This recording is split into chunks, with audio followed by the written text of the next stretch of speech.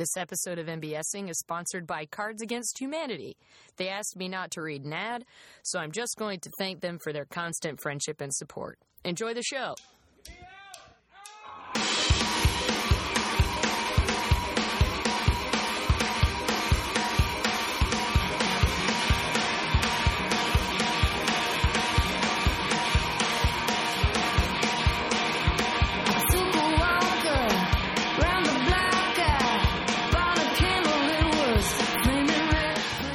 Welcome to MBSing. I'm your host, Mary Beth Smith. My guest today is my friend Jacob Eugene Horn, and he talks to me about his love of farming.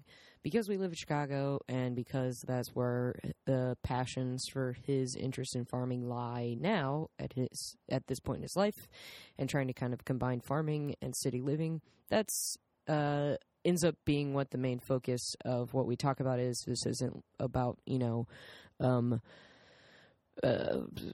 hoeing fields and sowing seeds. It's more about how to integrate farming into Chicago and how zoning affects that and how residential areas affect that and how government spending affects that. So we definitely go all over the place, but I think all of it comes back to his passion for the base topic. And I really, really enjoyed this conversation. Jacob is such a passionate, interesting, intelligent person, and I couldn't have been more interested in the things that he had to share with me. I happen to think that if you like this, you'll absolutely love the show that he's running at The Annoyance right now. It's called Mr. Horn's Fucked Up Neighborhood, and his own description of the show is that it's as if Mr. Rogers created a show but for adults. So anything that you probably didn't find out about as kids but would still like to learn about as an angry, aware adult may be covered in the show. I was a guest recently, and we covered that a little bit in the podcast interview itself. But this coming up week, he has his closing night, and that is with Ollie Hobson will be doing some music. Blair Britt will be doing some bits, but his guest from the planetarium and someone who is associated with TED Talks, she's a senior fellow at TED, is Lucianne Walkowitz, and I'm sure she will bring some really interesting insight to the interview that he leads, much like Jacob brought a lot of interesting insight to this. Otherwise, some other shows you can check out at The Annoyance in the this week before we kind of go dark for the holidays.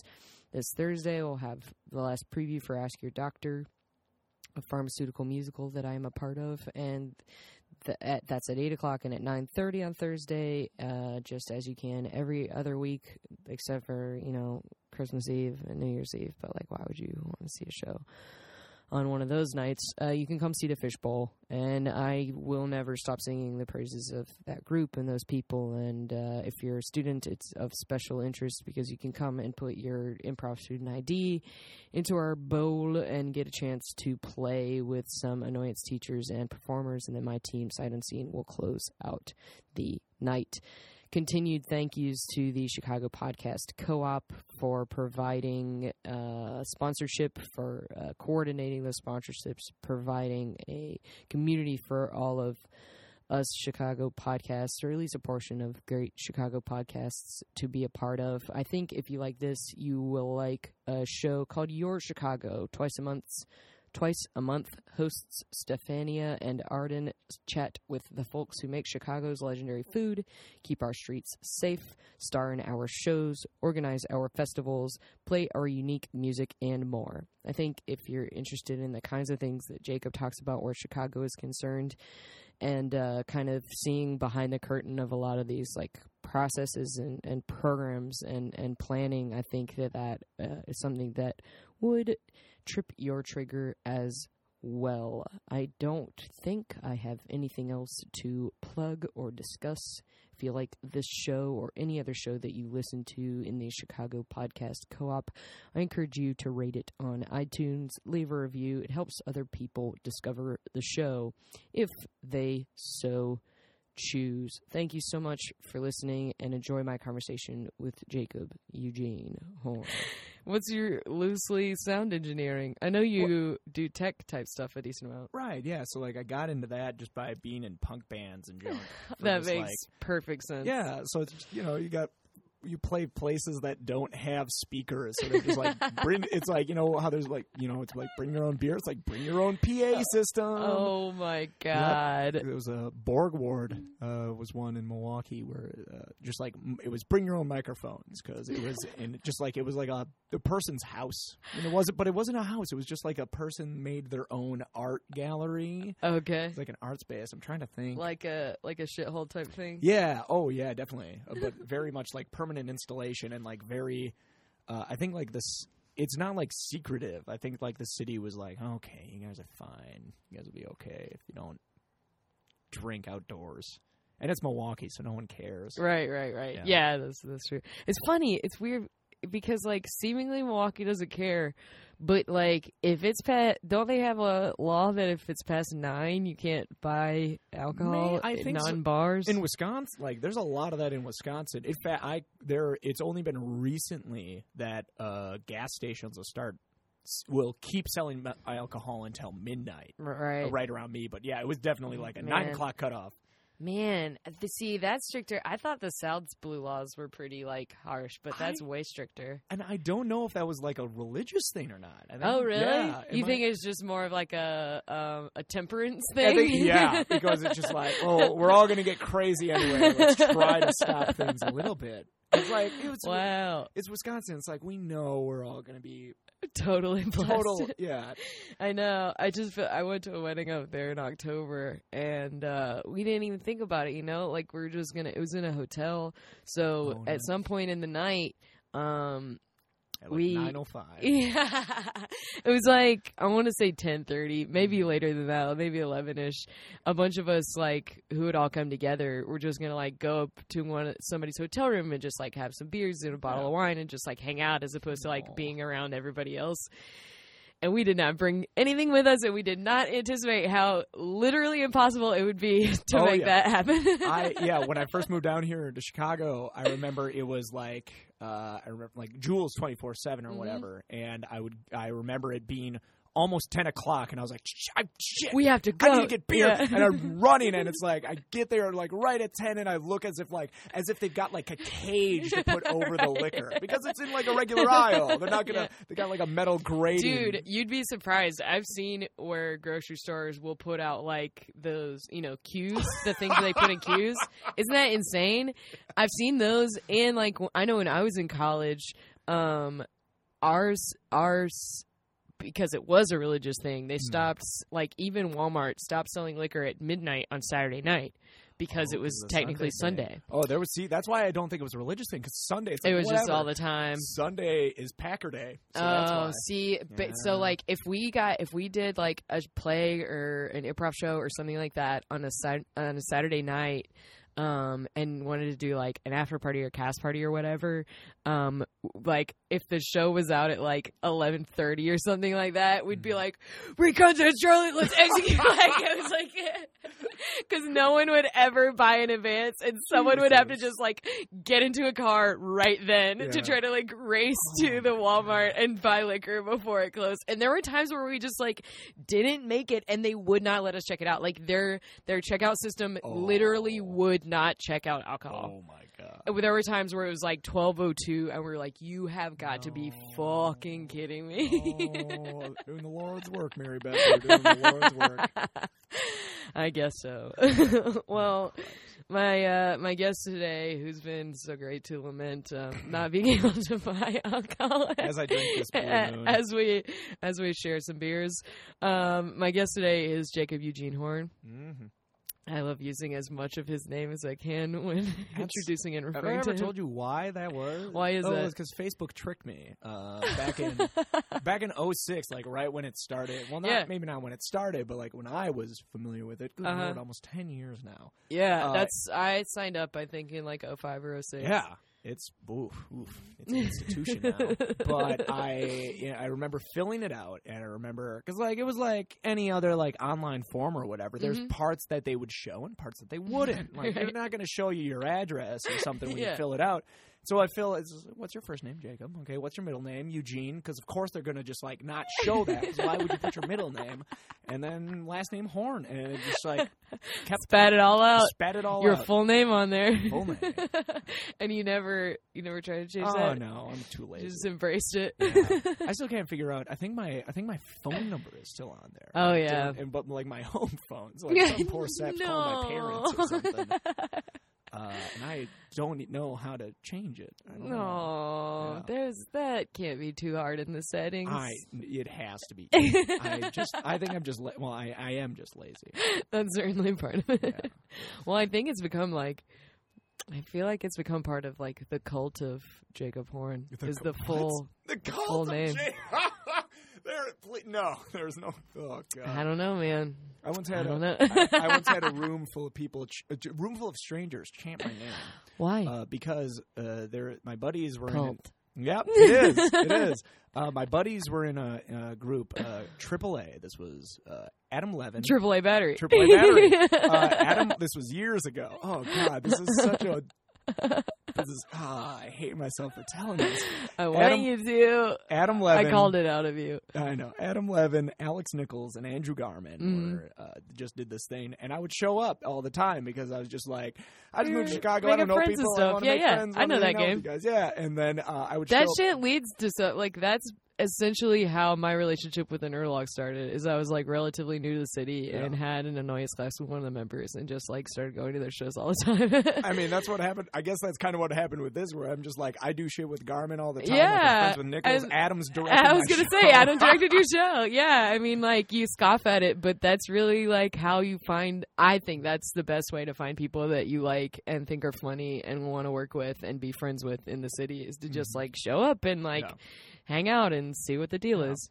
So I go to their shows, and one time they come out, and they were doing this for a couple of times. They would just like clap and chant my name, clap and chant my name, Jacob Eugene Horn, Jacob Eugene Horn. Of course they did. And then just like everyone in the room chanting it, and I'm just like huddled in my little like in the old bug house, and I was the just one like, with the pews. So I'm just like crouched in my little. I think that's pew. like the only time I ever saw them perform too, Was or one. Maybe not the only time, but the first time for sure. Do you remember that name?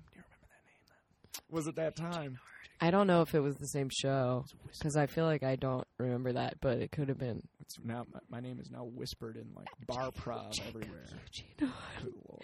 It's gonna be the most popular warm up for every indie improv team that was at the Bug House for that show. Just chant and say a name. There was. Oh man. Okay, but you're gonna be talking to me about not your name or improv. Not good Lord. Or anything like that we're going to steer clear of. You're going to be talking to me about farming. But like I kind of want to hop because like we were talking. I kind of want to because like I was joking with you, just like we could also talk about city planning. Because man, because I was asking about this. We were talking about what the former facility. Yes, the Cards office space is in a fascinating area. The Elston Corridor. I don't know if people know. And there, I guess, like when I refer to it as the Elston Corridor, I don't think people know what I mean. There's no bus that goes up and down Elston. There's a lot of bus. Like there's a Milwaukee bus. There's buses that go north. Ashton. Yep. The Ashton Kutcher bus. Ashland. Oh boy. That's all right. But there's very. I think I was conflating Ashton and Elston. Oh God! No! I'm gonna die here. Let's cut. Well, we're gonna go home. Let's take it easy. I was conflating Ashland and Elston. Yeah. Into Ashton. And Ashton. I don't play. I do that all the time. This is the Ashton Corridor. This is the Ashton Corridor. But you're right. There's not like an Elston bus. Right, because when Elston, because like Elston is strictly industrial zone. There's a lot. So when zoning is like how a city wants to develop. So in a lot of places that people live, you either live in a residential zoned area or a mixed use area. I forget. I've been to. You are definitely in like a residential area. Like all the side streets. All of the side streets are residential areas. Yeah. Anything like a Cortez or like a.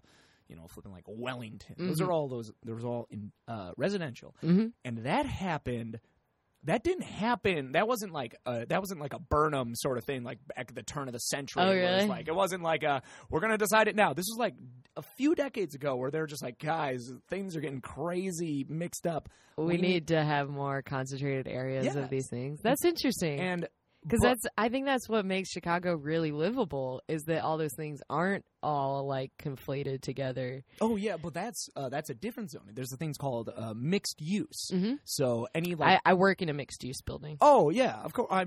There's like so many people probably live in mixed use. Like anything that's above a major corridor, like in Ashland, if you got like a storefront on the bottom and you got apartments on top, that's mixed use. That's exactly what it is. Things. Mm-hmm. And so a fascinating thing with the decades old sort of thing is there was still businesses that were in those areas. There was going to be the best examples are like corner bars that are on residential areas. If you go into like Ukrainian villages, there's this place called Happy Village, which is just like a bar in the middle of the houses, and they legally they can still exist, but if they were to ever close down even for a day, if they were like not like we're closed for holiday, we're closed for this, but if they were to ever like shut down operations, there's like a time span that the city says, now your business license is revoked. Whoa. This now has to be residential area. But they've only because they've been grandfathered in, because Happy Village has been around for 100 years. So interesting. Oh yeah. Yeah. This building used to be industrial. Oh, and yep. So this is probably now zoned light industrial. Interesting. Yeah, because the Elston corridor light industrial. Light industrial. There's heavy industrial still going on. Like you were talking about. You said like I'm sure that you could talk to Max or some of the other people who were very very major in the securing of this office space and everything, and they would know everything that went into that process. Right. Because but you were saying, we're going to address two different things. I get too excited about these nerdy little. That's okay. I love it. That's part of the show. that this you was probably a pickling. Yeah. It was pickling, and then you said the room that we're in right now used to store combustibles. Yeah. So it still has a blast door on it. So the pickling it makes for an excellent podcast studio. Oh, it's wonderful. Because there's little nooks and crannies and soundproofed and it's wonderful. I love this little area. I don't know what that is. That's confusing. I don't know what that is either. I'm glad that everyone can see what I'm maybe a tiny door from interior. Maybe if someone got trapped in here, that's an emergency exit. I don't know. Yeah, but you're crawling through the walls like the episode of Bob's Burgers. That was episode 2. I know what you're talking about. Yeah, it was The Shining, basically. Anyway, pickling is light industrial because it's processing. It's not creation. It's not you're not like a metal. You're not like a you're not steel making factory. A car. Right. You're not. Yeah, that would be heavy industrial. But light industrial is processing, warehouses. One of these buildings around here used to be a leather, like a tannery. Oh, it still is. Oh, yeah. It smells like shit. Yeah, it's awful. It's garbage. But so Elston, the Elston corridor is predominantly light industrial, and that's because they're slowly trying to fade it. A lot of this area is, I guarantee, in the next 50 years, is going to become residential. That doesn't surprise me. Oh, yeah, I know. Because you got it's Mariano's up there and everything. Yeah, I see, but that's west of the Ashland. of the highway. Oh. Yep. So, in city planning, highways are major break points of one side of a highway is going to look one way, the other side of a highway is going to look the other way. Sometimes it's it's going to be a more economic well off, the other side it's going to be less economically well off. In this case, it's residential dividing. The highway divides residential and industrial. Mm-hmm. And with the Elston corridor, it's right along the riverfront, which, as all city planners know, riverfronts are a huge thing for transportation back in the turn of the century, the previous century. We're in the 2000s now. This is just, I love that instead of a passion conversation, has now become a lecture on. No, I love it. On this. But So when one of my absolute favorite people in the world, who's been dead for decades, Burnham, he was a city planner around the turn of the century. It does not surprise me that you're like fascinated and enamored with that guy. It doesn't surprise me at all. He's my goddamn hero. Of course he is. The World's Fair, when it was hosted in Chicago, the city of Chicago came to Burnham. Hello, 26-year-old Burnham. We want to make the city of Chicago incredible. Make a plan for it. And he came up with a whole bunch of things that like still permeate today, such as the grid system, and one of my absolute favorite things, which is lakefront development. If you go a lot of places, like especially, let's say, coastlines of like East and West Coast, you can buy beachfront property, and you are the only one who has access to that beach. Mm-hmm. Like, you could be walking along the beach, and all of a sudden a man can come out and be like, you're on my property. Right. In the city of Chicago, the city limits from the very north, tippy top, near to Evanston, down through South Shore, is all public access to everyone from Chicago because of Burnham. Burnham set aside the idea of Lakeshore Drive, not necessarily Lakeshore Drive, but the idea that it would cut off development west of it. I was going to ask. Oh, yeah, from like development. All development is west of the lake, and then there's always a strip that no one owns besides the city. So that's really cool. Oh, it's beautiful. It's wonderful. That's really cool. And so I knew that it couldn't be privately owned, but I didn't know it was Burnham. Oh, yeah. And that it was like, Lakeshore related. Mm-hmm. And so he was like, this is a public amenity for everyone. Everyone should be able to enjoy this. So then we turn inward into the city. If I can't have a lake, if I can't have my house on a lake to look, why don't I have the river? The big problem being that the river was a pile of shit. I don't know if people know this. There is this disgusting area in Canaryville, which is a subset of Back of the Yards. It's kind of like how Ukrainian Village isn't really a thing. It's sort of just like, I guess that's South Wicker Park. Right. But Canaryville is like a subset of, it's not technically one of the official neighborhoods, but it exists. It has its own sort of identity. There's a thing called Bubbly Creek, and Bubbly Creek is bubbling because of the absurd amount of methane coming from the river. Oh my god! The man-made rivers, the north-flowing, the ones that we reversed, the ones that we said, "Fuck you, God!" Right. Take your rivers and put them elsewhere. Right. And so. Back of the Yards was the fucking stockyard, well, like the huge stockyard area, and not like the official Chicago stockyards, but like still like a lot of meat packaging and shit. Mm-hmm. And so people just like threw everything in there, all biodegradable things. Boy, we're going to get into that with farming. Biodegradable things of like meat processes, things that they didn't need anymore, blood and bones and like Jesus, all this stuff. And the methane, because it would just dissolve and like rot in the river, the methane that was produced would just bubble up. Oh God! Oh yeah, never. Yeah, and so Bubbly Creek. And because it was just like literally a festering puddle, river of garbage. In a terrible, awful sense. And that's so the most disgusting thing. That might be like the most disgusting thing we did. Oh, you're writing that one down. Hell yeah. Yeah. So like a lot of Chicago's rivers are awful because we just like literally shit in them. Right. We're like, well, we don't want the rivers to flow into our drinking source because right. we poop in these rivers. Right. So let's have them flow the other way. That's why we made them go away. We turned them. Which is, oh my God, it's another fascinating thing. Recently I've been talking about Northerly Island a lot, but I can get to that later. But so like now the riverfronts used to be garbage. There have been an incredible amount of cleanup efforts, and they have been working. And what that means is now developers want to buy up riverfront property. Oh. Elston runs along a river. And so a lot of it is zoned industrial. You can't live in zoned industrial. You have to request a variance. You have to request that the zoning code is changed so that you can live there.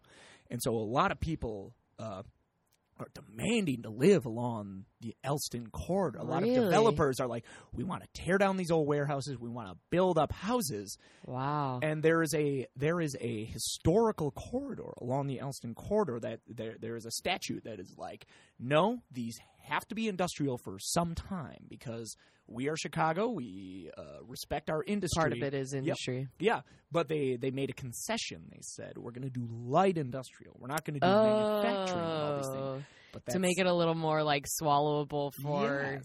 But now you can't build homes right next to heavy industrial. Light industrial acts as that buffer, so people are starting to build up homes right along. That doesn't surprise me. That's really funny. Oh yeah, so eventually, like, it's going to be that demand is going to overtake it too much that all along the rivers are going to become, I guarantee, just housing, like lakefront type property, but along the river. That's really funny.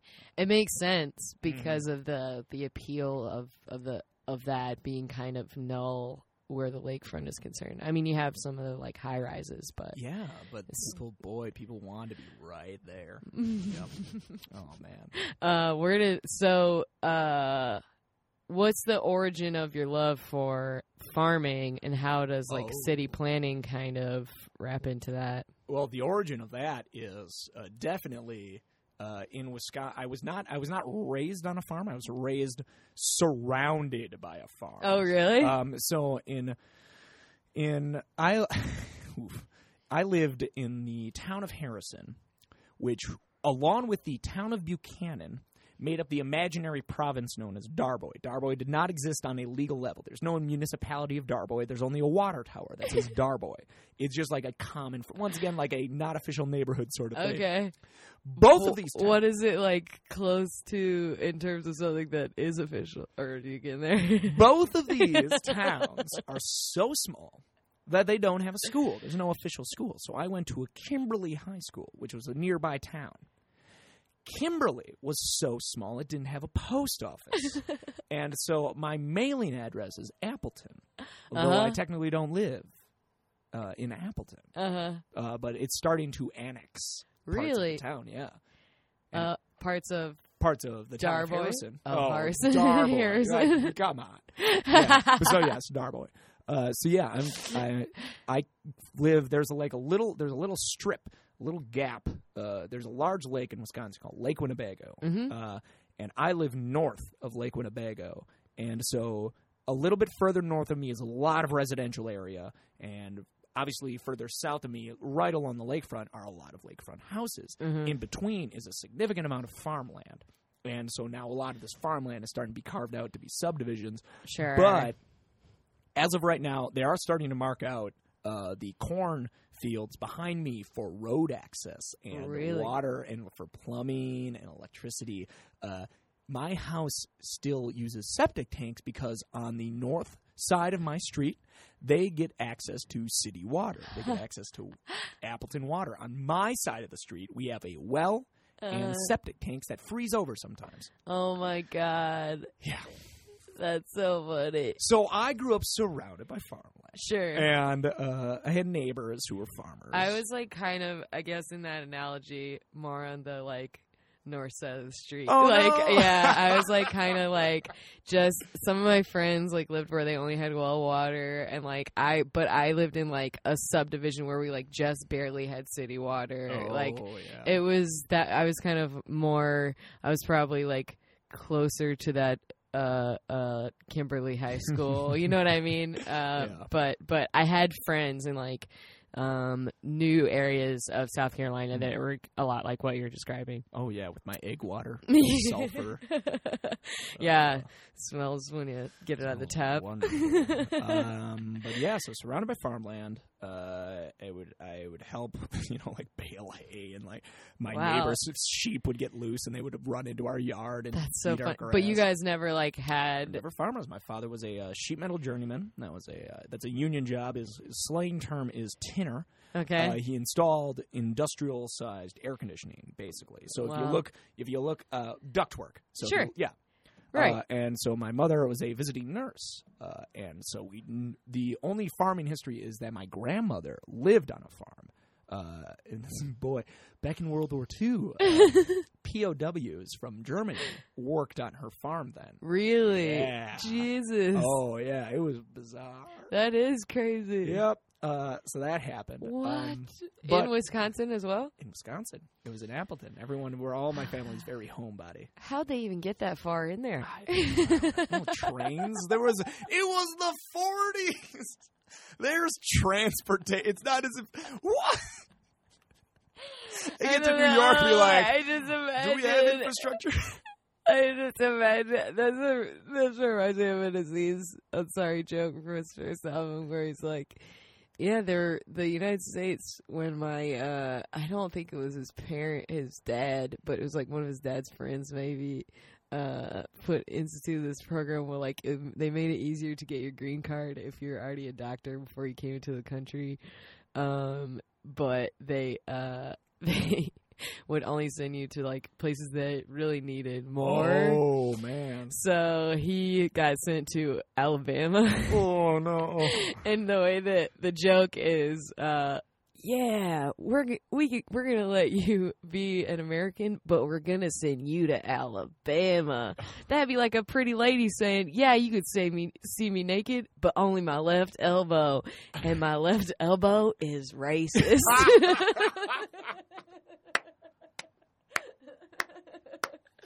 So, like, yeah, we're gonna bring you to the U.S. as a prisoner of war and force you to go all the way into the frozen Wisconsin tundra. But it wasn't like they weren't like breaking rocks. Like it wasn't like they were like. It was like, man, there could have been worse POW experience. You're probably right. I was just unpacking. Yeah. Oh, good Lord. So we had a lot of gardening land though. Okay. We gardened quite a bit, and for some reason I was very miserable with it. Well, not for some reason. It was always like, Jake, we need to weed the garden. And you're like, God damn it! I just want to play video games. Dizzy Dinosaur, whatever that board game was. Dizzy Dinosaur. You wind it up and then it like spins around and then it like shoots at one of your cavemen as you're trying to like go around and get like a pterodactyl egg. I very vaguely remember this. It is. There's nothing to get. You're caveman, you got to get pterodactyl eggs. Remember Elephant? It was an elephant. Oh my God. Right. I think I only Butterfly. I only ever played that once. My cousin had it. She got it for Christmas one year. It was always a cousin. It was always no one ever owned cousin. it. No one ever owned it. Someone else. I had Goofy Golf Machine. Do you remember that? I know Gator Golf. I didn't have Gator Golf. Give it a whack, Gator Golf. He throws it right back, Gator Golf. Nothing is greater than playing a game of golf with a Gator. Gator. I don't know the periodic table of elements.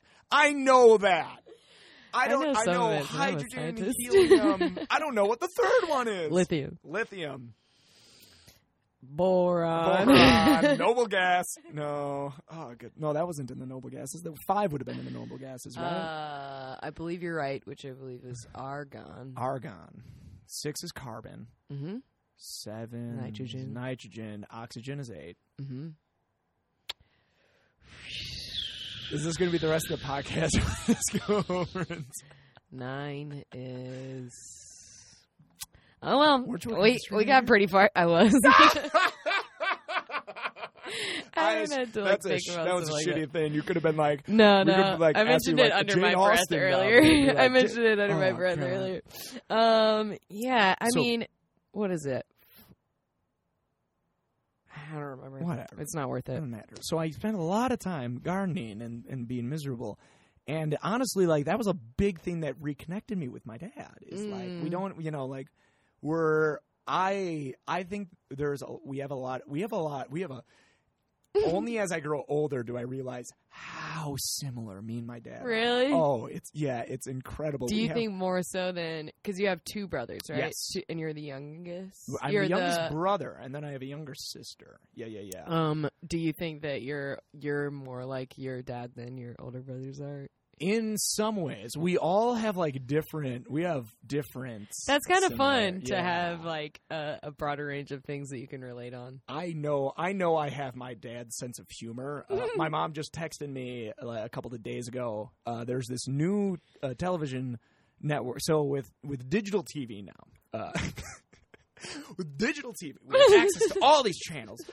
So in Wisconsin, you have the basic of like ABC, Fox, CBS, NBC, and then you get like WB 14, UPN 32, and PBS.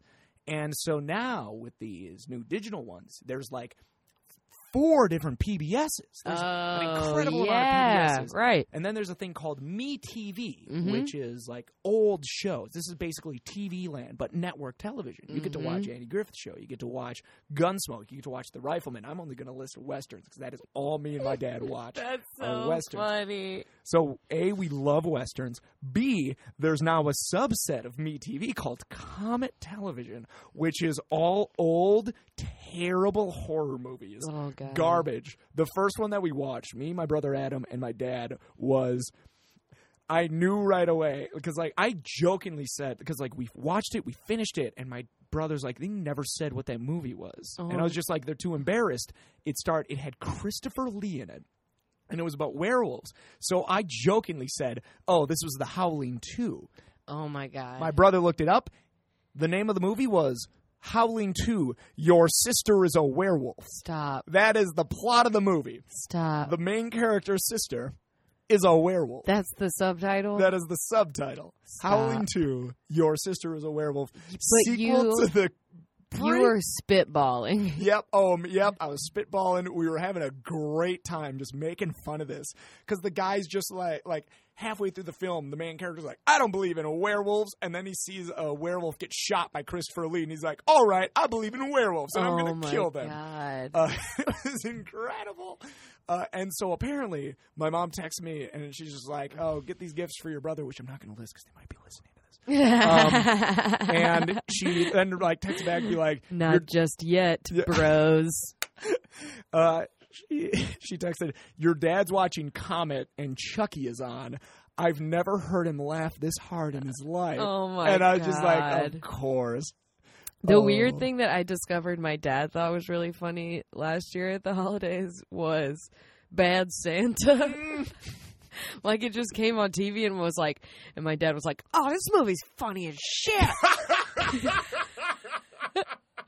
And that made me laugh as hard as you just did. Oh my God. I want to alert the listeners that every time I laugh, because of the sheer volume of mine, I propel myself backwards so as to not hit the microphone. It's probably a good call. Those are usually the loudest parts of it is when I'm laughing into the mic. I think I shoot like 3 feet back. I just want to say, making up for it. Yeah, my dad, I'm pretty sure likes It's Always Sunny in Philadelphia. Oh, that's funny. I'm not sure. I think my dad would think that's funny. But I think there would definitely be times when it was a little too absurd for him. Okay. Like, cause he's a little more like, he likes crude humor, but sometimes they get a little like weird and he's not all like as on board with that. I think he's a little closer to like mainstream taste otherwise. Yeah. I think my dad definitely likes, laughing at dumb things, which is great. It's incredible. Sure. So your time around all of that growing up and in old Harrison? The town of Harrison, thank you. Gave you this kind of at least beginner interest in farming when you were going. I know now a decent amount about the master's program. Oh boy, yeah, there's chapters in between that. Right, but that's what I was going to say is like I'm sure there was some kind of transition between like just being high school Jacob and like trying to figure out what you were interested in and passionate about and stuff and now me poring over municipal codes about urban agriculture. Right, and being able to rattle off stuff like that. Yeah. So in college, I basically helped run a small business, which was our school farm. No way. Yeah. So you know how a lot of clubs, they'll ask their college for money. They're like, hey, we're the rowing club. We need money for canoes. Sure. Give us money. We sold the produce that we grew to the cafeteria. We charged them to pick up their food scraps and composted it then. No fucking way. We did all this enough to hire student summer helpers to work on it. Yes, that's so cool. Oh, yeah. Where did you go to school? Lawrence University. Okay. Yeah. So I would help out with Where that. is that? Appleton, Wisconsin. Got I spent it. 23 years of my life there. I knew that you came here like after you finished school, but I didn't remember that was all in the same place. The day I graduated. That's right. Yeah. I remember that being part of your story. Oh yeah, that's great. So did that, and then when I came down here in Chicago, my first year... But did you start that, or did you just kind of become part of it? No, I just became ingrained in it. But still, that's so cool. Oh, yeah. Were you, like, employed by the farm and everything, or did you help for run it? For a little bit, yeah. That's so great. Yeah. That's so interesting to have already been, like, part of that before you even got out of that area. All my Lawrence friends, all my farm friends keep trying to like. No, they've stopped this past year, but for like the first couple of years, they kept trying to get me to move back to Appleton to go on their farms because everyone just like bought land because in Wisconsin it's so funny. Cheap. That's what you do is try to do the thing that you. Yeah, they're still doing the thing that you guys did when you were in college, but in a totally different way than you are in a totally different place. That's cool. Yeah. That's really funny. Yeah. But you got here. I got here because I like people, but I love farming. You like city as much as you like farming. Yes, I love being outdoors and cities and everything. That's great. But my first job was wonderful. I was on a rooftop farm down on once again back of the yards. There's an old meat packaging plant. It's called Peer Meat Packaging. Shut down. EER. Yes, PEER. Okay. It was a major meat producer in back of the yards area, 47th and Ashland, basically around that area. And they shut down a few. I want to say like maybe 20 years ago or so. Like it was recently in Chicago history, I'll say. Mm-hmm. And a guy bought the place. His name is John Adel. John Adel bought the place, and he had done this before. He renovated like an old warehouse space and made like. Leased it out to sustainable producers. So, like, in his old building, he had, like, a bike, like a sustainable bike shop or, like, things like that. And in this one, he wanted to do sustainable food. So there's a kombucha brewer. There is now, I think an actual beer brewer because they've been working on that for years. Is it still all under the, like, Peer umbrella? It's all under the Plant umbrella. The name of it is called The Plant. So Peer is done. Peer is out of there. They took the sign and they flipped the P to be a B, so now it just says beer. And that's hilarious. It is wonderful, but it's talking about smells. We're talking about tanneries. Right. It is right next to a makeup factory. It smells like burning flesh constantly. Jesus, it's awful. It's garbage because that's how you make makeup is fat. So that it like stays and covers things and stuff. Yep. Oh, God. So anyway, there's a kombucha brewery. That's horrifying. And then there's a bakery. I'm trying to distract you. Look at all these shiny I worked on the rooftop farm. It was called Urban Canopy. And I think that the guy started, like, hiring more after me because he was like, well, I can't hire you after this one full time. And I was like, cool, okay, whatever. Because then I immediately got a job with the Chicago Botanic Garden. Oh, that's funny. Oh, yeah. I helped. There was this. I remember when I think you were still working for the Botanic Garden when I met you, maybe? Anyway. Yeah, because it was a good chunk. Mm-hmm. So then I did that for a year. My official title was compost crew leader. Compost crew. For the bulk of it, I just worked on compost. I just took. Good Lord, I have the figure somewhere, but I diverted an incredible amount of waste from the landfill because we worked with this. I didn't work up in Glencoe. I didn't work up in the Botanic Garden. Uh-huh. I worked at 26th and Western. It was interesting. It's by the courthouses around that area because I worked in the. There's 3 different tiers to the program that I was in. It was called Windy City Harvest. And one of them is a high school summer camp where they teach kids how to grow vegetables, how to run a market stand, how to learning job skills of just very introduction, rudimentary sort of things. Sure.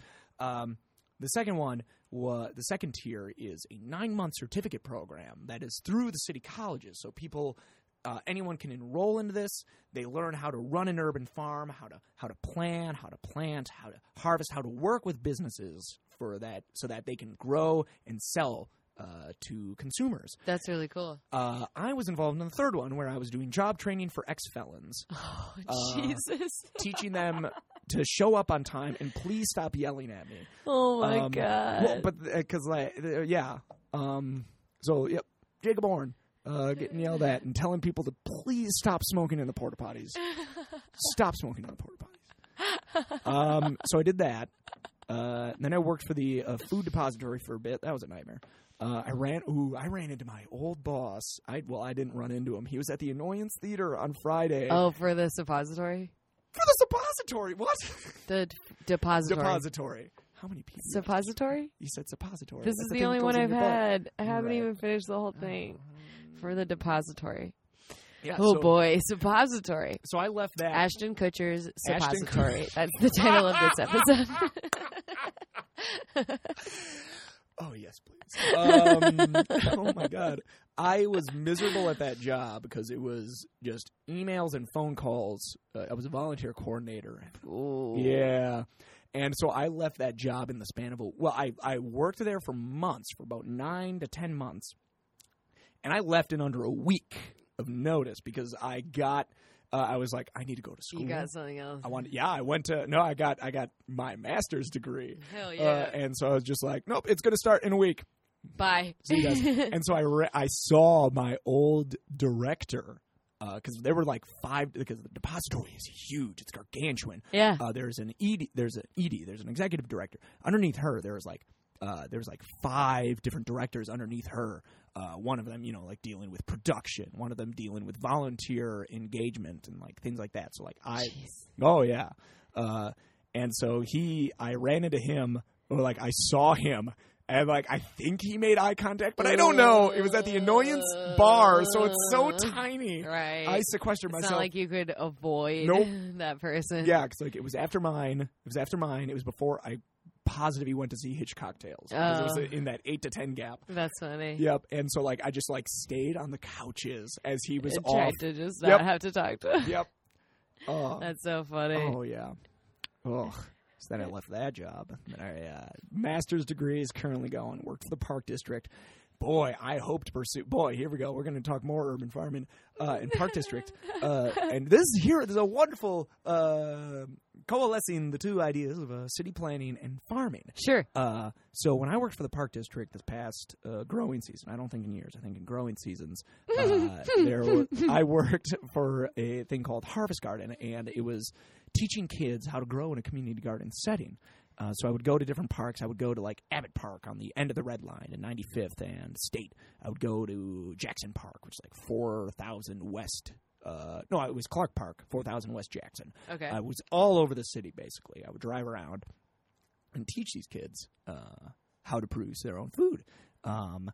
And they were adorable. That sounds amazing. Yeah. Wouldn't they like draw pictures of you sometimes? Yes. And stuff? Oh, I had. Oh man. Yeah. That sounds really amazing. There was there were 3 pictures that they drew of me. Because one of the things we did was every year there was a thing called Harvest Fest where all the kids would from each park. There was like 15 parks would compete against each other for like. Best vegetable, biggest vegetable, most unique vegetable, journal, which I'll get to in a bit, which is the drawings, like best journal, best vinaigrette, because we taught them how to make herbal vinaigrettes. That's so cool. Yeah, we had like all these perennials. We had like mints, we had sage, we had That's chives. so cool. Yep, and so they made all that. That's like your little, that has to have been a little bit of like a dream job for you. Oh, it was incredible. It was, especially just like after sharing the love with the next generation. Yes, and like actually growing things in the process, not just like going into a classroom and being like, this is what happens. Yep. Yeah. Like, all of it was like I was like teaching them like as I was sitting down on the bed and like pointing to a kale plant, be like, you got to eat that. So with the journals, there was 3. I told them every week I was just like, let's draw something that you saw in the garden that you really liked. So like some people would draw different vegetables. My absolute favorite thing I saw was one person drew themselves punching a potato. And they didn't like potatoes. And I was like, that's fine. You don't have to like everything. You like punching things you don't like. Yeah, you just love punching potatoes. And so then one person just drew this great picture of me. Another one drew a picture of me without a neck. It was very stocky sort of thing, my favorite. And another one picked up on my verbal tics, where whenever I was talking, and if I was like, because I go on different, as anyone listening knows, my tangents that I do, I'll just like go off. And then if I ever want to come back, I'll say, so anyway. Like I would be like talking. So anyway, we were talking about tomatoes. And so they drew me. I'm gonna show Mary Beth on my hand. They drew the garden area off to the left side of the paper, like very accurate. It was wonderful. And then they drew me with the crowd of kids with a little speech bubble that said, "So anyway." Yes, that's hilarious. Oh my god, that's so funny. So anyway, with the Park District, how that's linking up with city planning. I went to this farm symposium a few weeks ago, right? About a week and a half ago on a Friday, and I ran into my old supervisor from the Park District because it's a seasonal job. So I'm technically laid off, but they told me they're like, you're coming back once we can rehire you again. We will. That's great.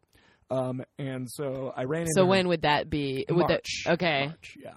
And so is it kind of like a March, November? Yeah.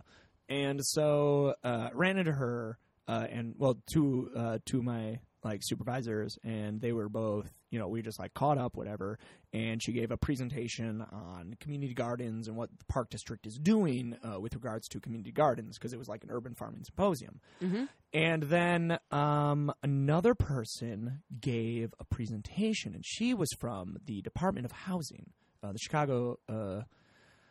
It wasn't HUD, because that's a national agency, Housing and Urban Development, I think. It was some sort of, it was CHA, I think, Chicago Housing Authority. I don't know. Sounds it was familiar.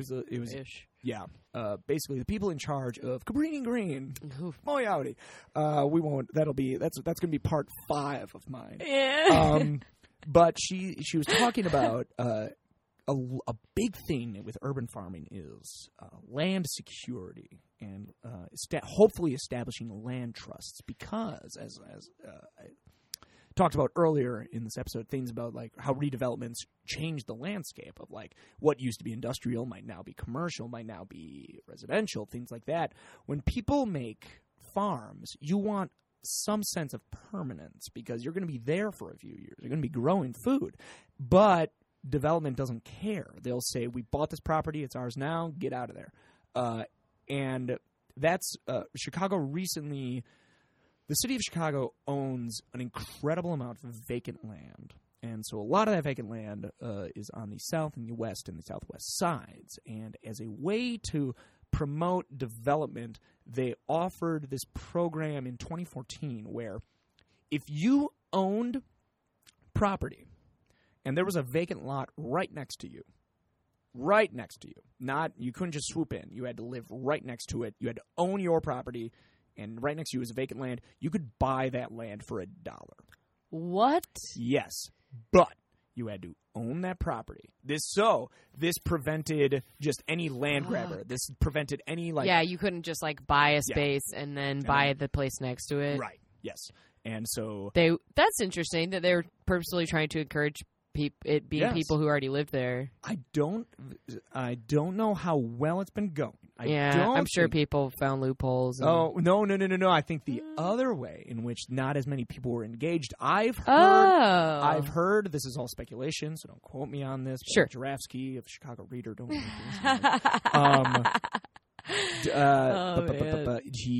I've heard that they then had to pay the back taxes. So that is like a big come on, fuck you, Chicago. That sucks. That's once again, that's only like those. That's just like rumor, the city finding loopholes. Yeah. So like I don't know if that was 100% right or not, but now I've heard after this person from the housing authority, because like a lot of people were farmers, producers were very adamant, like asking this lady, your model. Because the housing authority owns land, and the land that they own, their end game is to build houses, because that is what the Chicago Housing Authority does. Their idea is to build houses. And so in between what they've been doing is developing farms. City Farm, which recently moved. It was on Division and Elston. It's a very popular urban farm. So, of course, the general population doesn't know about it. And Division. It's right by. It's in where Cabrini Green was developed. Yeah. Yeah. So it's like it was east of the big Target on Halsted and Division. And so they're currently moving the farm a few blocks down. Yeah. Because that I know exactly where all that stuff is. I bike through that like every day. And so that development, that land that they're currently moving from, has been bought and is being developed because of the Chicago Housing Authority, and because that is the model that the Housing Authority goes after. And so a lot of people at the symposium were saying, "How can we get excited about farming if we're just going to end up moving?" And she pointed out, she said, a lot of the vacant lands that the city owns are starting to get funneled into, because there are so many government agencies. It's very hard to keep track. She said a lot of these vacant land is being funneled into the Park District. So this was news to my supervisor. As opposed to more housing. I was going to say just anything residential, right? Like as opposed to like any other city related. No, like I'm just keep interrupting. I'm so sorry. It's okay. But as opposed to like maybe Streets and Sands get some place for like to house their trucks or stuff. Like, sure. As opposed to why can't I think of government agencies? No, but that makes sense. Yeah. I mean, I feel like that would be an encouraging thing. Mm-hmm. And so, me and my supervisor, we're getting into talking. Because you technically work for Parks Department. Currently under.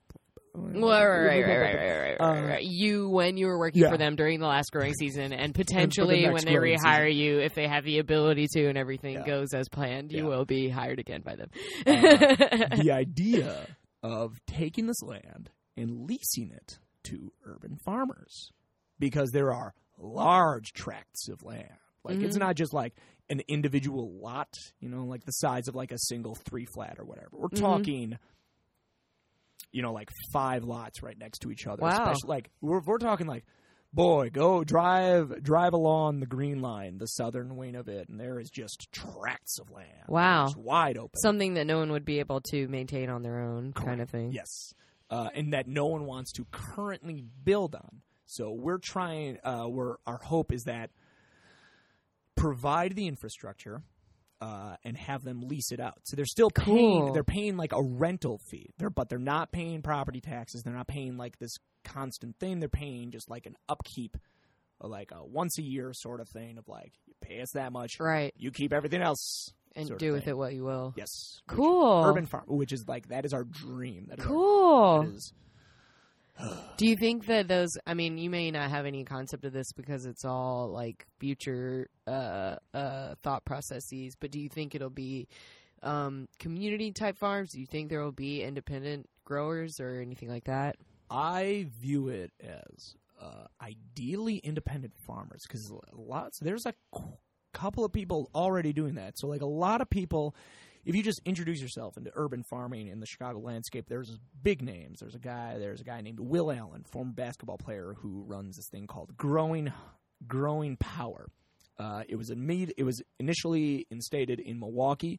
His daughter is running the Chicago branch, and they have land on Iron Street and 23rd, I want to say, something like that. It's like around the Pilsen area or so. And so there's Growing Power, there's Growing Home, which focuses on job development for people with hurdles to employment, such as unemployment, dependency on various substances, things like that. The Windy City Harvest Program was very much of just like, makes sense, ex-felons sort of thing.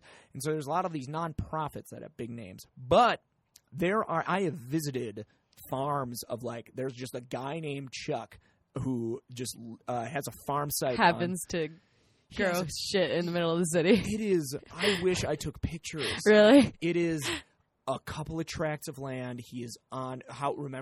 So I talked about like highways cutting off things. Yeah. There's a railway that runs along State Street, I believe, down around 63rd, right by the highway. And so on one side of the viaduct, it's State Street, and like you're either on State Street or you're on the highway. There's a lot of like gas stations and all this junk. And then on the east side of that viaduct, there is this beautiful farm. And That's awesome. He doesn't make money off it. He just gives it to people in the community. Stop. Nope. That's amazing. Yep. And we need so much more of that. That's awesome. Need so much more of a person just like taking ownership of just like, and it was the most like well thought out farm. Like it wasn't. How just did like he get started? Like, was this guy like used to be a farmer somewhere else? Or? He was. Yeah. He came from the South. I forget where exactly. God, he loved barbecue. We talked about spits too long. But he came from the South, came up here. Probably like Tennessee or Texas, Oklahoma. I don't even know, but it was. He knows what he's doing. That's he is so like. cool. It's not like because like I'm very like. I'm a farm snob because right. Like there's people like I've got a little garden. It's like this is just yeah, like a tomato plant. Right. He is. This is just spacing a is tomato exactly. No, this man has thought it out. He's got like radishes, knows the exact spacing that he needs to do. He knows when he's thinning. He's knowing all this. He's maximizing production. The man is a genius. Right. It is incredible. If you know what you're talking about, that stuff, I'm sure is all like, you feel like you're speaking the same language with someone, much like you would anything else. Yeah. That's so funny. Oh. So talk a little bit more about your master's program, because I know a little about it, but I feel like that's really applicable, especially to the things that we've been talking about most recently in the conversation. Yeah. So I'm in the middle of a program. It's called Sustainable Urban Development through DePaul. Only one cohort has graduated yet. It's so new. It's 2.5 years old. So that gets a couple of us nervous because it might be like, well, what if this program stops existing in 5 years? What does that mean? But we all knew that. We all took that chance. Sure. And so a lot of it is like it's a supplementary degree for like city planning because it's not a city planning degree. Mm-hmm. It's not an architecture degree. It's very much a supplementary thing. But a couple of the people in my program. What's your degree in already? Oh, my undergrad? Your undergrad, yeah. English and trombone. Yeah. But I have significant work But experience. you did all the stuff on the farm while you were at Lawrence. I'm looking for more research or community engagement positions. Like, cool. I don't know if I'll work for the city. Right. Cool. One of my classmates keeps telling me that I need to run for mayor, and I would get shot if I did because I would just be like, guys, look at all this corruption, and be like, Jake, could you step over here for a minute, and then you'd never see me again. You can't do that. Yeah, you can't do that. You can't do that. You have to be a face for all of our corruption. No. Yeah. So I'm doing this program. Oh, and then, we're going to talk about brownfields. Talking about light industrial and industrial zoned areas, we were talking about combustibles. If the land on this, anyway, sustainable urban development means developing a city in such a way that it does not hamper the economic vitality, the environmental vitality, or the social vitality of a city. So when a lot of people think of sustainability, they'll think of like, green, the color. But there's so much more to it. There's so much more of just that is definitely what it calls forth in my mind. Yeah, and so there's so much more because like we could definitely make things better for everyone, but it would cost money. So that's the economic one. We can make things, but then also things might. We could like make a sustainable future where some people are making a lot of money, but then that's the social side, the social justice idea of like, is it you sustainable want it to be for something everyone? That's helpful for not just the people that are profiting off of it. Yes, and so that is the idea of trying to find that balance between those three. And so obviously, I lean heavily towards the social and environmental. There was a guy who was in our cohort for a class. He had a real estate background, and he was just very much about the bottom line. That's so funny.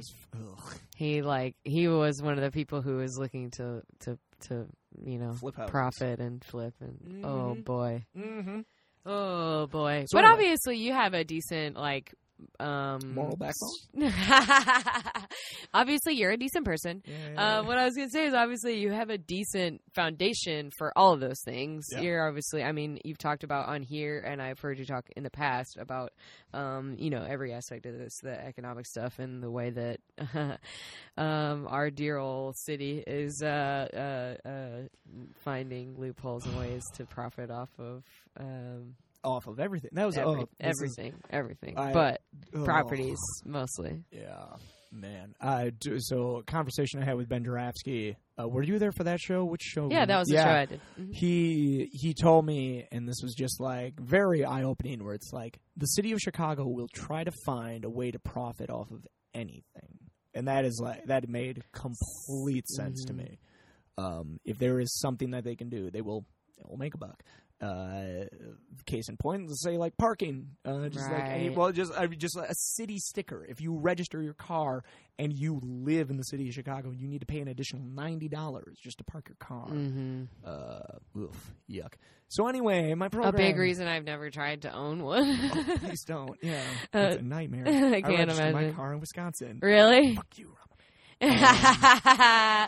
Sucker! Yes. They just live somewhere where you don't have to have a city sticker to park. Yep. I actually have a neighborhood where you don't have to, so it's nice What? for like when people are visiting. Yeah, my area it's like just far enough outside of Lakeview that it's non-permit. Oh, you still have to have a city sticker. Yeah. I see. You still need to see any car that is registered in the city of Chicago. Got it. Even plant. Got it. I'm thinking of like actually. Then there's like permit zones. Yeah. That's even more. Oh. I'm thinking of another layer of a way that the city finds ways to charge you for money for Lord. things. So we're in our program. We're learning how to develop things. We're learning a lot of so much software. I'm learning GIS, which is Geographic Information System. I don't know. It's maps. It's maps. It's how to manipulate maps. So I could make a map for you that shows the population demographic of Cook County, of the racial demographics of Cook County, separated by ward, separated by neighborhood, separated by geographic locations. I can make maps for you. Cool. All these things, which is a huge skill to have for city planning. Yeah, I would think so. But because that's all the kinds of things they're going to be looking for. I mean, I'm sure they look at like an innumerable number of things where city planning is concerned. Yeah. So. But recently had a class on what is known as brownfields and what brownfields are. When you think of new development, when you think of like, let's say suburb development, we're talking Naperville and like, you can tell by the tone of my voice how I feel about suburbs. Oh boy, because that's going to be part 7 of my podcast. So new development, you just see a field and you're like, I'm going to build on there. And then you can build there because it's fine. It's clean. It's okay. So you're going to just build a whole bunch of houses there on new fertile ground. Chicago is home of in a lot of cities and a lot of just everywhere is home to what is known as brownfields. And brownfields are contaminated spaces or perceived contaminations in a space. So let's say that you had a gas station on a property and the gas station's been abandoned and you wanted to build there. You would have to make sure that there's not any more gas tanks underneath. Sure. Because those could be leaking. Those could be polluting the soil around you. Yes. And if you don't clean that up, you can't build certain things. Now, you could still build certain things. Right. Anything that you would need to care about the soil quality. Such as industrial areas. A lot of industrial areas do not have as many stringent policies. So, like, if you were to build a school there, everyone would be like, no! Are you kidding? Yeah. Right, because there's... That's so funny. Yep. Oh, but you want to, like, build something that'll probably pollute it even farther? Go right ahead. And so this entire class we took was on how to redevelop brownfields, how to go about cleaning them up, how to go about securing funds to do so. Because the EPA is just, like, giving out grants. I was about to say hemorrhaging money, but they don't. Because it's the government. They don't hemorrhage money. They're just like, we can only do so much. Right. Especially the EPA of the government, not anything that they would throw more money at. Yep. Oof. Okay. Part 13 of the Jacob podcast is going to be the political theory known as Starve the Beast. And Starve the Beast. Yeah. Suburbs, Starve the Beast. I'll go into Starve the Beast right now. Starve the Beast is a political theory that has happened recently in which in the last decade and a half started with the idea with the Bush tax cuts. The idea that we had a surplus. We had a budget surplus, which is a fascinating thing to think about right now where everyone's like, we don't have any money. And so Bush Jr. was like, well, let's give that money back because those people are just going to spend it, right? No, because then people got money and they're like, we need to save this money because something bad's going to happen, and something bad happened. Oh, my God. So all of a sudden the government had no money. And so when the government has no money... Like we're talking 08-ish? Or... No, we're talking 04-ish. We're talking Bush years. Giving shit back without having any real rhyme or reason to it. Yep. They were just right. Here's money. I'm doing this weird dance right now. Throwing money at people. And it was kind of like a Drake. What? Yeah, okay, I'll take that one. And so there's this. So they get rid of all of this surplus, and now this gives an excuse to cut programs that you might find disagreeable. So as we are currently seeing things like back in 2010, 2011, Acorn, seeing all of these tiny programs lose funding because the establishment says, we don't have the money. We don't have money anymore. We can't be giving it to this Acorn group that you have money. No concept of what they actually do. Yes, but they don't like what they do. They're very smart. They know what they do. They don't like what they do. Why they want to score political points. And so now they're getting carte blanche to cut these programs that they don't agree with. When I say they, I mean the Republican Party. Mm-hmm. This is we're on Jacob Horn's liberal talk show. Take it away. I'm a tool. I'm such a tool. No, it's okay. But it's that's okay. Yeah, that's how you feel. Yeah. This is, it's not like this is meant to be. I don't know. Because there's so many things that they can cut. There's the Pentagon defense budget tells that. I love how far away this has gone from farming. The Pentagon. But dude, I have been like. The whole time, all I was thinking of was defense spending. This whole time. Because it's the most baffling aspect of this whole situation. Is when are we going to talk defense? Yeah, it's like you just cross off things that you, like you said, well, go into what Acorn does and why they would be, why that would be something that's like, against just like providing like any social service the government does not like the handouts. Like the idea of like a handout. Mary Beth just did the double flip, the double bird salute. That's what a like stupid thing that concepts like that have been tied to what's been painted as a dirty word. Mm-hmm. You know what I mean? Mm-hmm. That is one of the most frustrating things about that's one of the most frustrating things to in talking to my family about the difference because most of my family mainly my father but like a couple of his siblings as well and their mother but she's like 92 years old. Mm-hmm. So like I don't even try to like take at some point it just stops holding water. And even they will be like, Mom, like come on. But my like that's one of the more frustrating things about when conversations turn to politics is that like you hear like handouts just like spat out of mouths in a way that I'm just like, no, like, you don't understand at all. Like, Yep. it's like, well, we wouldn't be so poor if we weren't giving out all these handouts. And it's like, that is such a backwards untruth. When people say that, they don't understand the billions that are going. Right. But that's the in thing. the same breath, my uncle, oh, God, I shouldn't dear. be talking about this. Oh, no. Is your uncle on Facebook? No, Okay. but I don't know. And he's not like a regular listener or anything, but it's just like, I don't want to like put this shit on blast, but oh well, fuck you. I don't agree with this concept. In the same breath, he's just like, we need to increase defense spending because our biggest enemy, I mean, he's just like so right wing. Like he's just so bought into all that bullshit. Mm-hmm. It's all of that. You know what I mean? And it's like something that's so like deeply wrong that I can't even begin to like enter into conversation about it. You know what I mean? So I just like stay in the other room and like keep my mouth shut. You know what I mean? Because it's like, how am I supposed to do anything against that? Especially when like my dad is trying to, when he's like closer to the same side and trying to be like at least a little more reasonable, right. and he's not even willing to like listen to that. And it's like, I would come in and be like, are you fucking kidding me? You know what I mean? And just be like totally swung the other way. But anyway, way off topic, but that's my experience with how frustrating that kind of conversation and this whole big picture can be.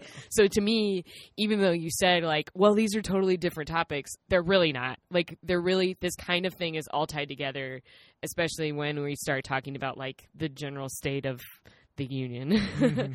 But anyway, that was so anyway. I may not be on anyone's liberal talk show, but I definitely know where my experience with this comes into play. Oh my! You're welcome onto my liberal talk. Oh my God. I was kind of a guest on your kind of liberal talk show. Yeah, you were. Yeah. Oh, that is a very liberal. Oh my God! I really enjoyed it. I know I told you that followed up like via text, but man, it was great. That's what. I want more. I want more anger in shows. I want two things. I want more sincerity. Sure. And I want more anger. I definitely am on board with that. Yeah. And I think, look, I think a lot of people don't like, boy, hey, we're talking comedy now. I didn't think we were doing this. But yeah, I said we wouldn't. I feel like a lot of people, they confuse the ideas of anger and hatred. Sure. And those, and you know, there might, I don't know what the Merriam Webster definition is, but in my mind, what hatred is an almost mindless thing. It's like it's like a thing of just like, it's a visceral reaction of just like, well, I don't have a rhyme or reason to be like this. But like an anger is you know the reason why you're doing it. You know, like with corruption, you know that things are wrong and you want things to be right. Sure. With hatred, you don't understand things, and it's just like you're just spitting venom at something you don't understand. Anger is something that you know too well. That's really interesting. I also, to add to that, think that a lot of times where political discourse goes awry is when the because everyone thinks that they're capital R right or capital C correct, that feeling and opinion becomes more fact-based and in their minds anyway. And as a result of that, it's just a lot of people yelling about how they're right and you're wrong. And whether or not you're on the right side or the wrong side, it doesn't cause any logical discourse because you've just become the thing that you hate. And I use hate, you know, in the same way that you're using it, you know? Like if it's just at some point that you're not going to get anywhere if you're just spewing vitriol from both sides. Everyone should not listen to this podcast, mine specifically, and go watch on Netflix, because everyone has a sister who has a Netflix account. I am that sister in my family. I realized that this weekend that both my brother and my parents use my Netflix account, and I just like laughed to no end. But what everyone needs to watch is Best of Enemies, which is a documentary. Gore Vidal? Yes. Yeah, I've heard about this. 1968 conventions between Gore Vidal and William F. Buckley Jr., that conniving little bastard. And it is. I've heard about it, but I haven't watched it yet. I'm writing it down. Yeah, I'll put it on my to-watch list. To consume, as Jake Grafstein would say. It is beautiful. It is terrifying. It is incredibly moving, and you now understand why we're in the media state that we are now. Because, like, I've been thinking about this so much recently because I just watched all of the Newsroom. Oh, fuck. And it's, like, very entrenched in that show is, like, how media changes perception of politics and, like, national, like, issues and things like that. So it's for that, if for nothing else, then for that, it makes it a very interesting, thought-provoking show. Yes.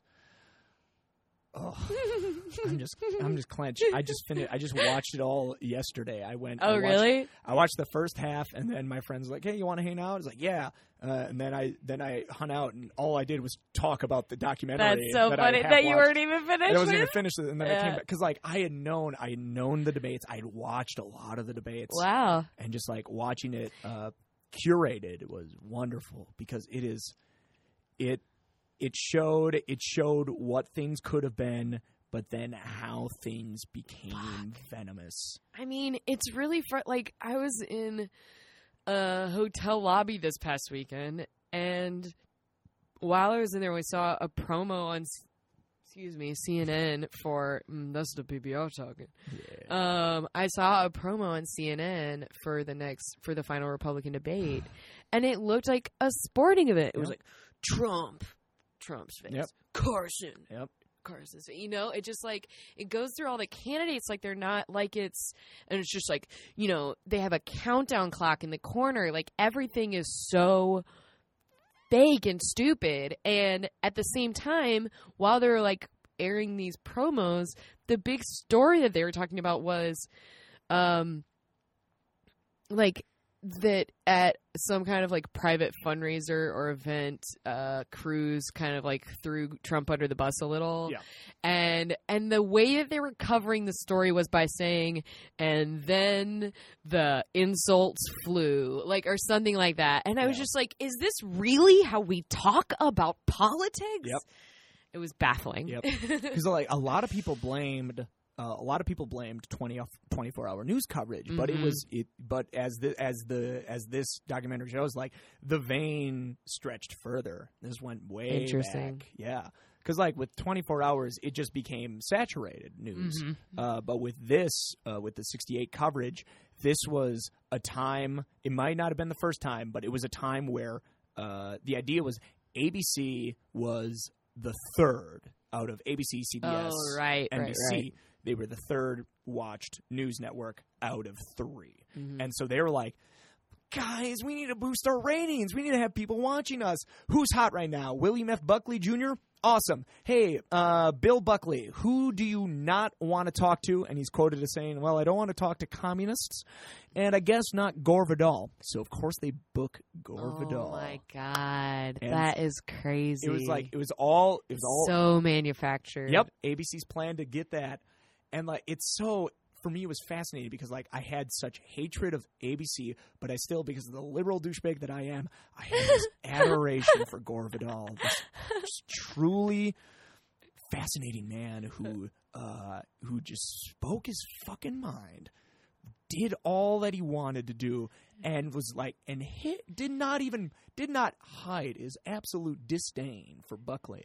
And so Buckley, like, it was just like, whatever, this is Gore Vidal. I don't like Gore Vidal just because I don't like other liberals.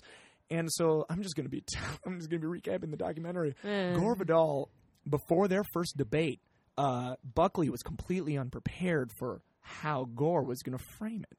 Because Buckley, it was like, it's a debate. I'm going to talk about how dumb liberals are and how wonderful and free the Conservative Party is. Right.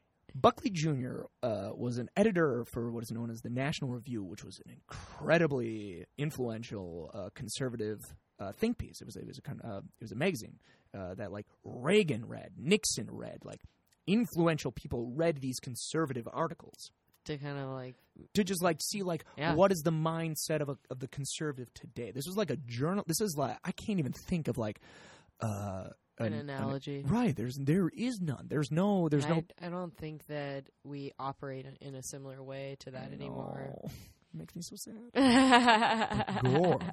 Everything's like, I think one of the biggest effects of that is that it's there's a lack of knowledge at all because there's like too much that's not focused. Yep. It's all instantaneous sort of things. That's right. why. So my absolute, I'll get back. I'll do a So Anyway to two different spots.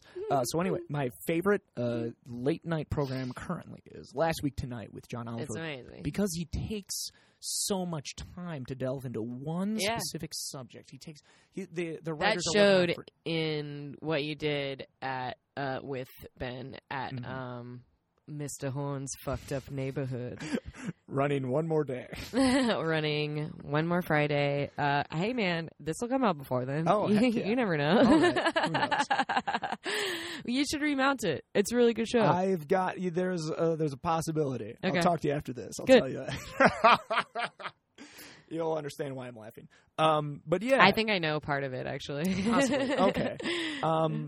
But yeah, it's my so absolute favorite show. My new, I want to work on a new show that is basically what this rant was about of city planning and how we've come to where we are today. Sure. In a weird political way. Yeah.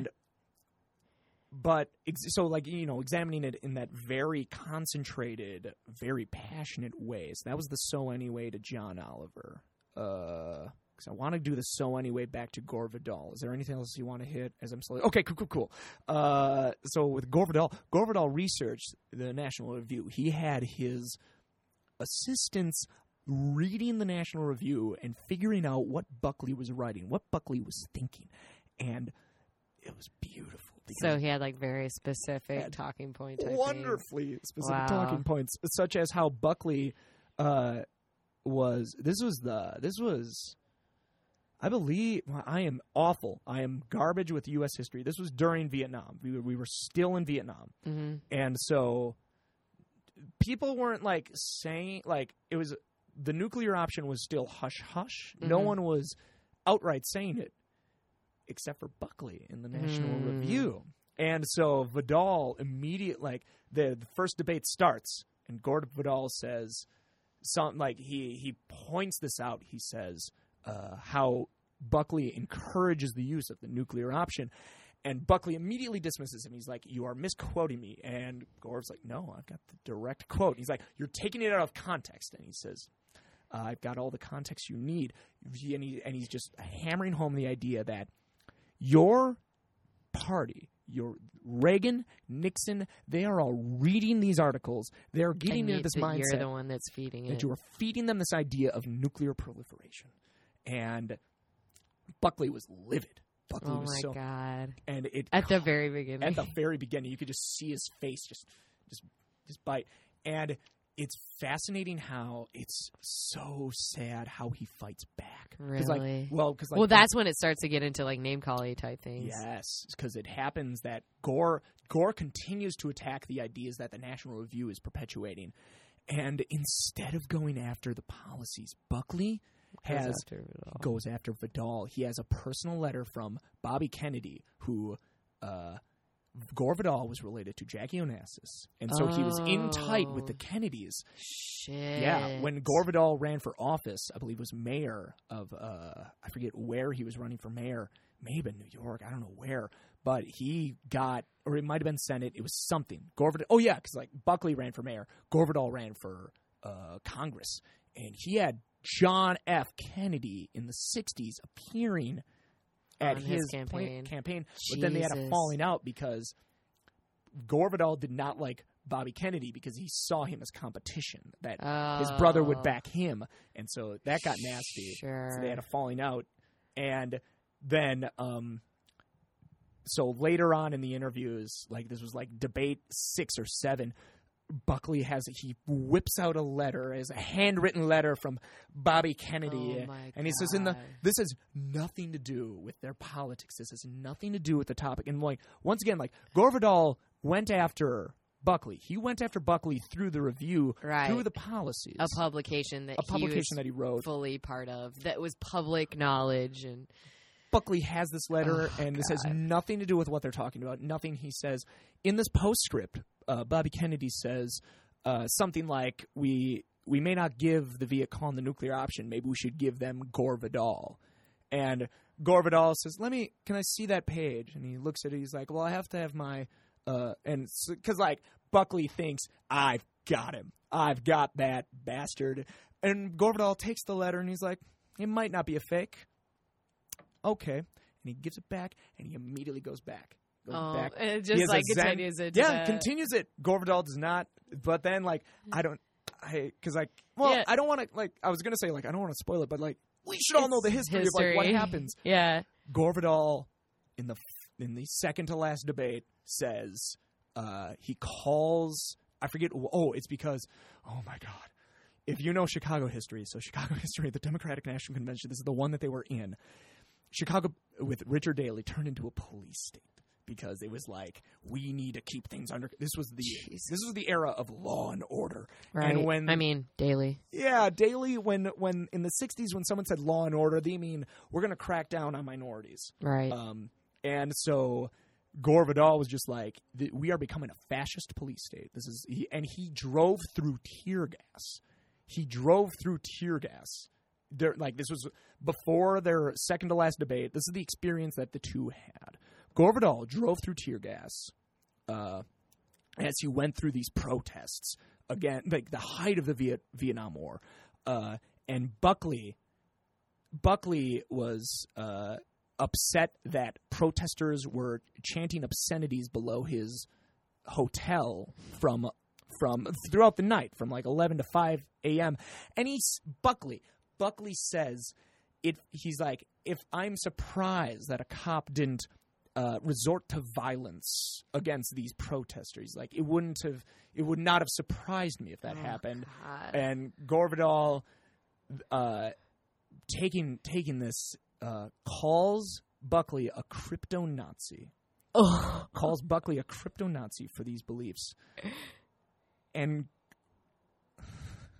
Buckley, William F. Buckley, the conservative, says, listen, you queer. You call me a crypto-Nazi once more, and I will suck you in the face. I knew that at some point. Live I knew at some television. point he brought up. Yep. And he lived with that for the rest of his life. Because like everyone was just like, oh, he would never say that. But like you could tell that Buckley was just like, who am I? What did I do? Yeah. I mean,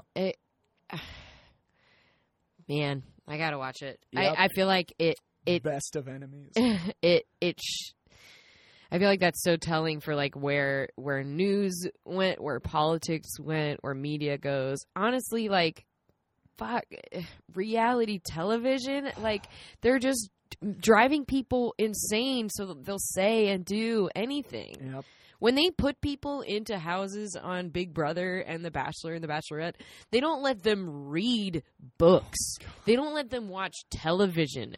They're forced. The only things they let them do are eat and exercise, and they're forced to talk to the other people in the house for however long those shows last.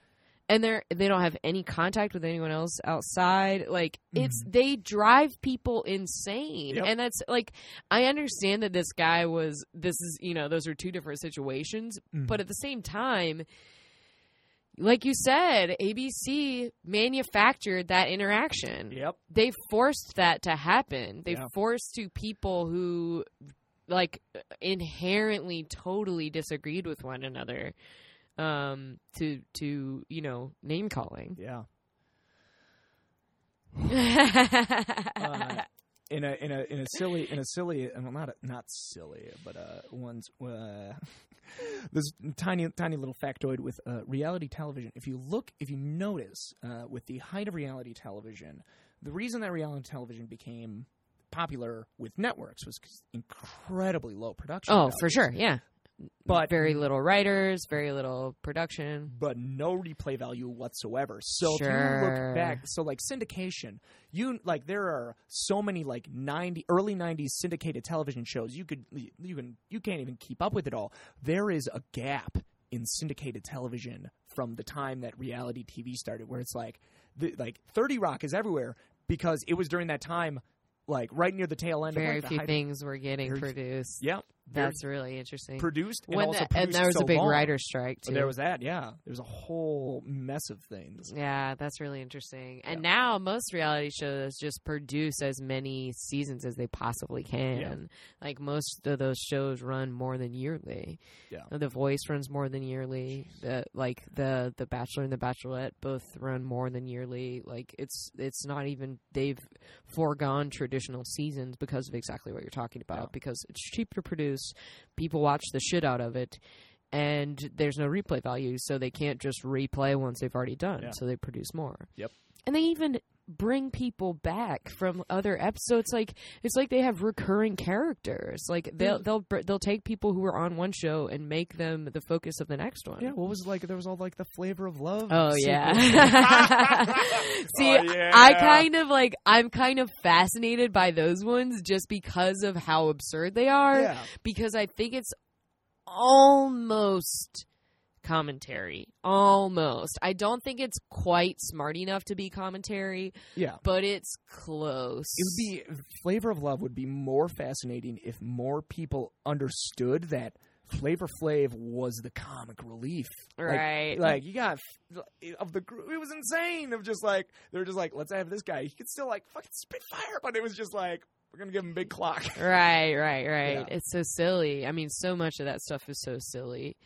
That it's impossible to take seriously. But like shit, I watched a few of those shows. Like there's some really hilarious, absurd stuff on those shows, and that's part of the reason why I think it's borderline. Like I think that those are more enjoyable because they do not take themselves seriously in any way. But if you watch something or read about something like The Bachelor or The Bachelorette, those things like they. Like the character, quote unquote, like character or whatever, contestant descriptions, like for the guy who's going to be the next Bachelor, it's like he's 26 years old and he just knows that he wants to find love. Jesus because, it's like all this stuff. He just knows that this is where his soulmate is coming from. And it's like, you read it and it's like, are you really taking this seriously? Like marriages have spawned because of this shit. It's like, that's so hard for me to swallow, but swinging in the totally absurd direction, I'm a little more on board. Maybe that's just me though. That's way away from farming. That's but... all right. I told you. I was like, we're gonna talk. I about love it. Yeah. That's why, and I told you I was on board for that. Yeah, and I just had Best of Enemies on my mind. It's gonna be eating away at me. I feel like anyone listening to this show with any regularity can tell when something is like in my craw, like because I'll end up talking about it on like 2 or 3 different episodes, even if it's like totally unrelated. Have you been on a reality TV kick? No. I think I've mentioned that I've been watching The Newsroom a couple of different times though. I have been on a newsroom kick. Yeah. I'm really into Transparent right now. But anyway, around when I saw Ex Machina, I'm pretty sure there were like 4 or 5 episodes where I would like casually bring that into the conversation. Yeah, so farming. What do you think about robots? What do I think about robots? Robotic farmers. People are trying to mechanize sustainable farming, which is a fascinating concept. There is a farm in Pullman. I don't know if you know the Pullman neighborhood. It's on it's in South Chicago. It's now a national, National Historical Landmark. The entire neighborhood is a National Historical Landmark. Weird. Yes. Whoa, oh my God. Why? Okay. Boy, Pullman and Pullman carts, Pullman streetcars. I was going to say, is this the same as the cars? Yes. He manufactured these streetcars and he established his own neighborhood for his workers. And the workers they started off like, oh, okay. And then eventually they're like, no, this fucking sucks. And so they just like protested and revolted. And he's like, well, fine, nobody gets anything. And so then Pullman still exists. It has all this infrastructure. But it had that bizarre Chicago history of like being a huge manufacturer, but also like a man trying to play God. Like if the Vatican City had been established and then everyone there was like, wait a minute. Yeah. We don't want to work for the Pope.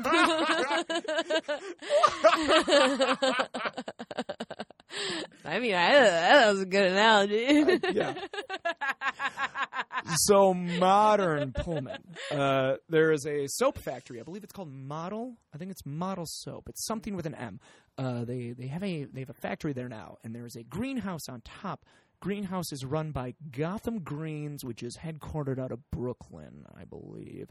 And so Gotham Greens runs greenhouses on top of other buildings. In New York, they do a lot of stuff with like Whole Foods and like all these other like actual like grocery stores where they'll be like, we produce the food on top and then we sell it to you on the bottom. Okay, awesome. That's cool. And so they're doing it here in Chicago at the Model Factory. And the way that theirs is going, they're using a process known as hydroponics. Hydroponics is growing. Yep. So for the listeners who are not as intelligent as Mary Beth Smith, the hydroponic is.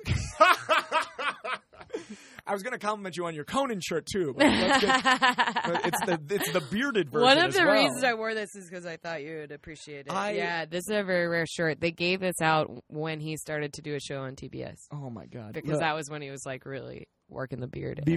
Before this ends, remind me, be like, Conan, Jacob, dream job, and I'll tell you my dream job that does not exist. Love it. And so they're doing they've got a greenhouse on top of the soap factory, and in aquaponics, no, not aquaponics, hydroponics. Aquaponics is completely different. It involves fish and their poop. Hydroponics is plants that are suspended in water, and there is the fertilizer flows into the water, and the plants absorb the water. Plants absorb the nutrients. They don't need soil. They don't need that. They don't need dirt, compost, whatever, what have you. They're just floating in these little pods and little styrofoam in this water. And Gotham Greens is figured out a mechanization in which, let's say this. So we're once again a very physical. I've got a beer bottle in my right hand, and I'm pushing it down the table so that the greenhouse, the sun is entering from the top, and the plants float. And for a few weeks, they move. They move from one end of the belt, the water belt, to the other end of the belt. So right here, they started off as little seedlings. Mm-hmm. They grow bigger and bigger, and when they get to this point, they can be harvested. Holy shit. Yes. So they just, time it out? Yes, in the span of, a month or so. Wow. What kind of plants? A lot of leafy greens, a lot of lettuces, a lot of kales, a lot of collard greens, things like that. Basil. Basil is incredibly easy to grow.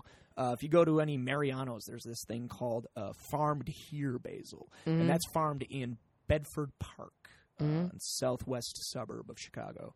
And that facility is enormous. It is frighteningly huge. It is multiple stories of lights, of grow lights, in a very similar vein. So that's hydroponics. Why was I talking about Pullman and hydroponics? I don't know. Pullman was created for a specific reason. Right, but there's something before that we were talking about. Talk about hydroponics. This must be everyone's favorite part. I don't remember.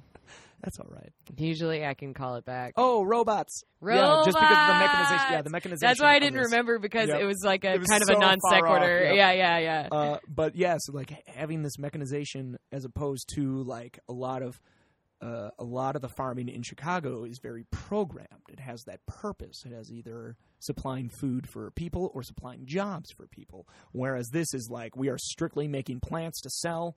We want to make it as cheap as possible, so we're making this very mechanized way.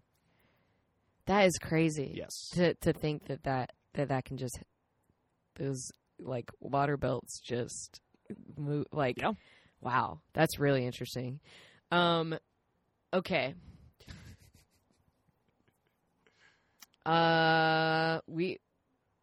What do you think? Okay, first of all, I'll ask this question. I'm trying to gather my thoughts after a lot of thoughts have all been put out. Do you think there's anything else that, and I know that this is a hard question for you because you're very passionate about the subject and we've been kind of hopping around all over the place, but I want to give you the opportunity to kind of rack your brain and think about anything that you would feel remiss to not bring up. If there's anything where farming or urban farming /planning is concerned, any big topic that may be one of those like part 5, part 6 things that you want to swing back to. Yeah. A lot of people get very excited about urban farming and don't understand urban farming. A lot of people view it as kind of like how I was talking about that the man who has his own farm on the south side. Sure. There's a lot of people who are just like view it as a hobby. And those people are dangerous. They were just like, you just grow a tomato plant and we're gonna fix the world. Like you're you're saying no, before, you get up at 6. You get up at 5 in the morning. That's your so that job. You're at 6 so you're there from 6 to 5, and then you're working hard because a lot of people don't understand that this is a lot of labor. There's a lot of hard work. There's a lot of physical routine, and that it's also like very challenging to do these things. It is a very tough lifestyle. It's not all sunshine and puppy dogs and all that sort of things. Yeah, I feel like that's one of the pitfalls of urban farming type community-based program is that if you don't have the right infrastructure for it or someone making sure that all of the I's are getting dotted and T's are getting crossed, then it can easily fail. Yeah. Don't rely on volunteers. Don't rely on volunteers. Sure. Yeah. Before we end, Conan, dream job that does not exist. My dream would be to write for the Conan O'Brien travel show that does not exist. Oh. Because he is my idol along with Ben Jarefsky, and his best programs are when he's the classic fish out of water. Like yes. His Cuba, when he was in Armenia, or any other like remote piece that he does is incredible. Sure. I love that. That's great. That's so specific and hilarious. One last question before we wrap up, to kind of piggyback on the like anything that you feel like you'd be remiss if you didn't mention, and this ties up a lot of loose ends. How do you feel like your love of farming and urban planning and a lot of the other things that we've talked about has influenced you creatively? And how has it influenced your life kind of overall, if you were to tie a ribbon on that? I think way too much now. I think because everything has a consequence now. I don't go for like the easiest thing. I go for the more thoughtful thing. Like I try to get as much because talking creativity with the shows that I'm trying to do.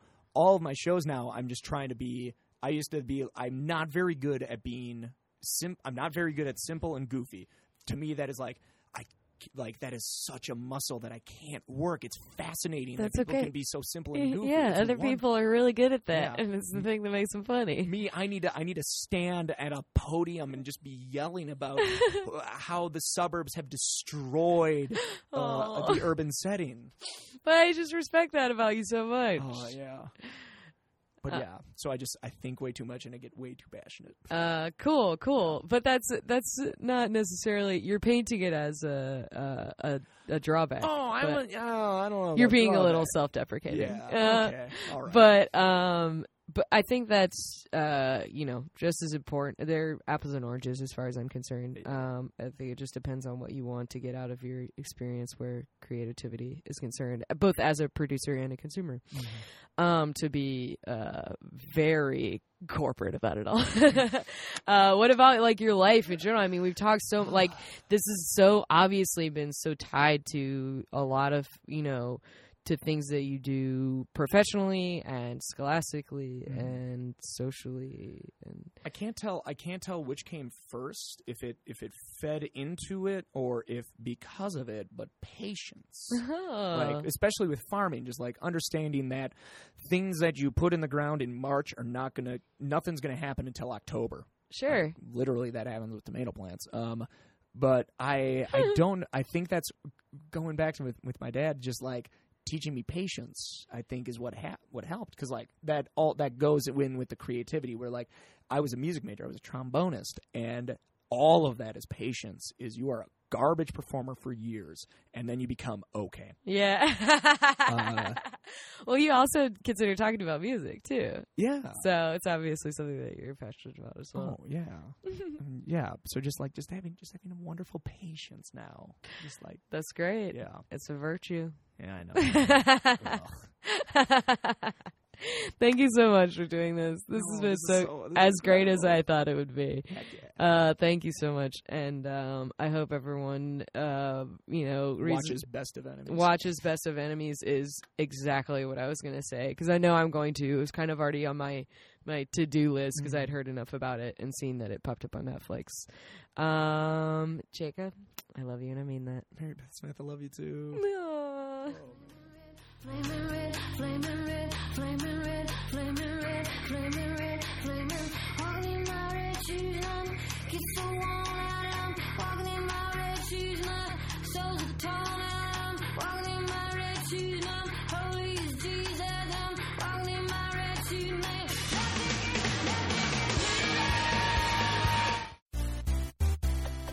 This has been a Nerdologues production. For more on the Nerdologues and our shows, please go to www.nerdologues.com.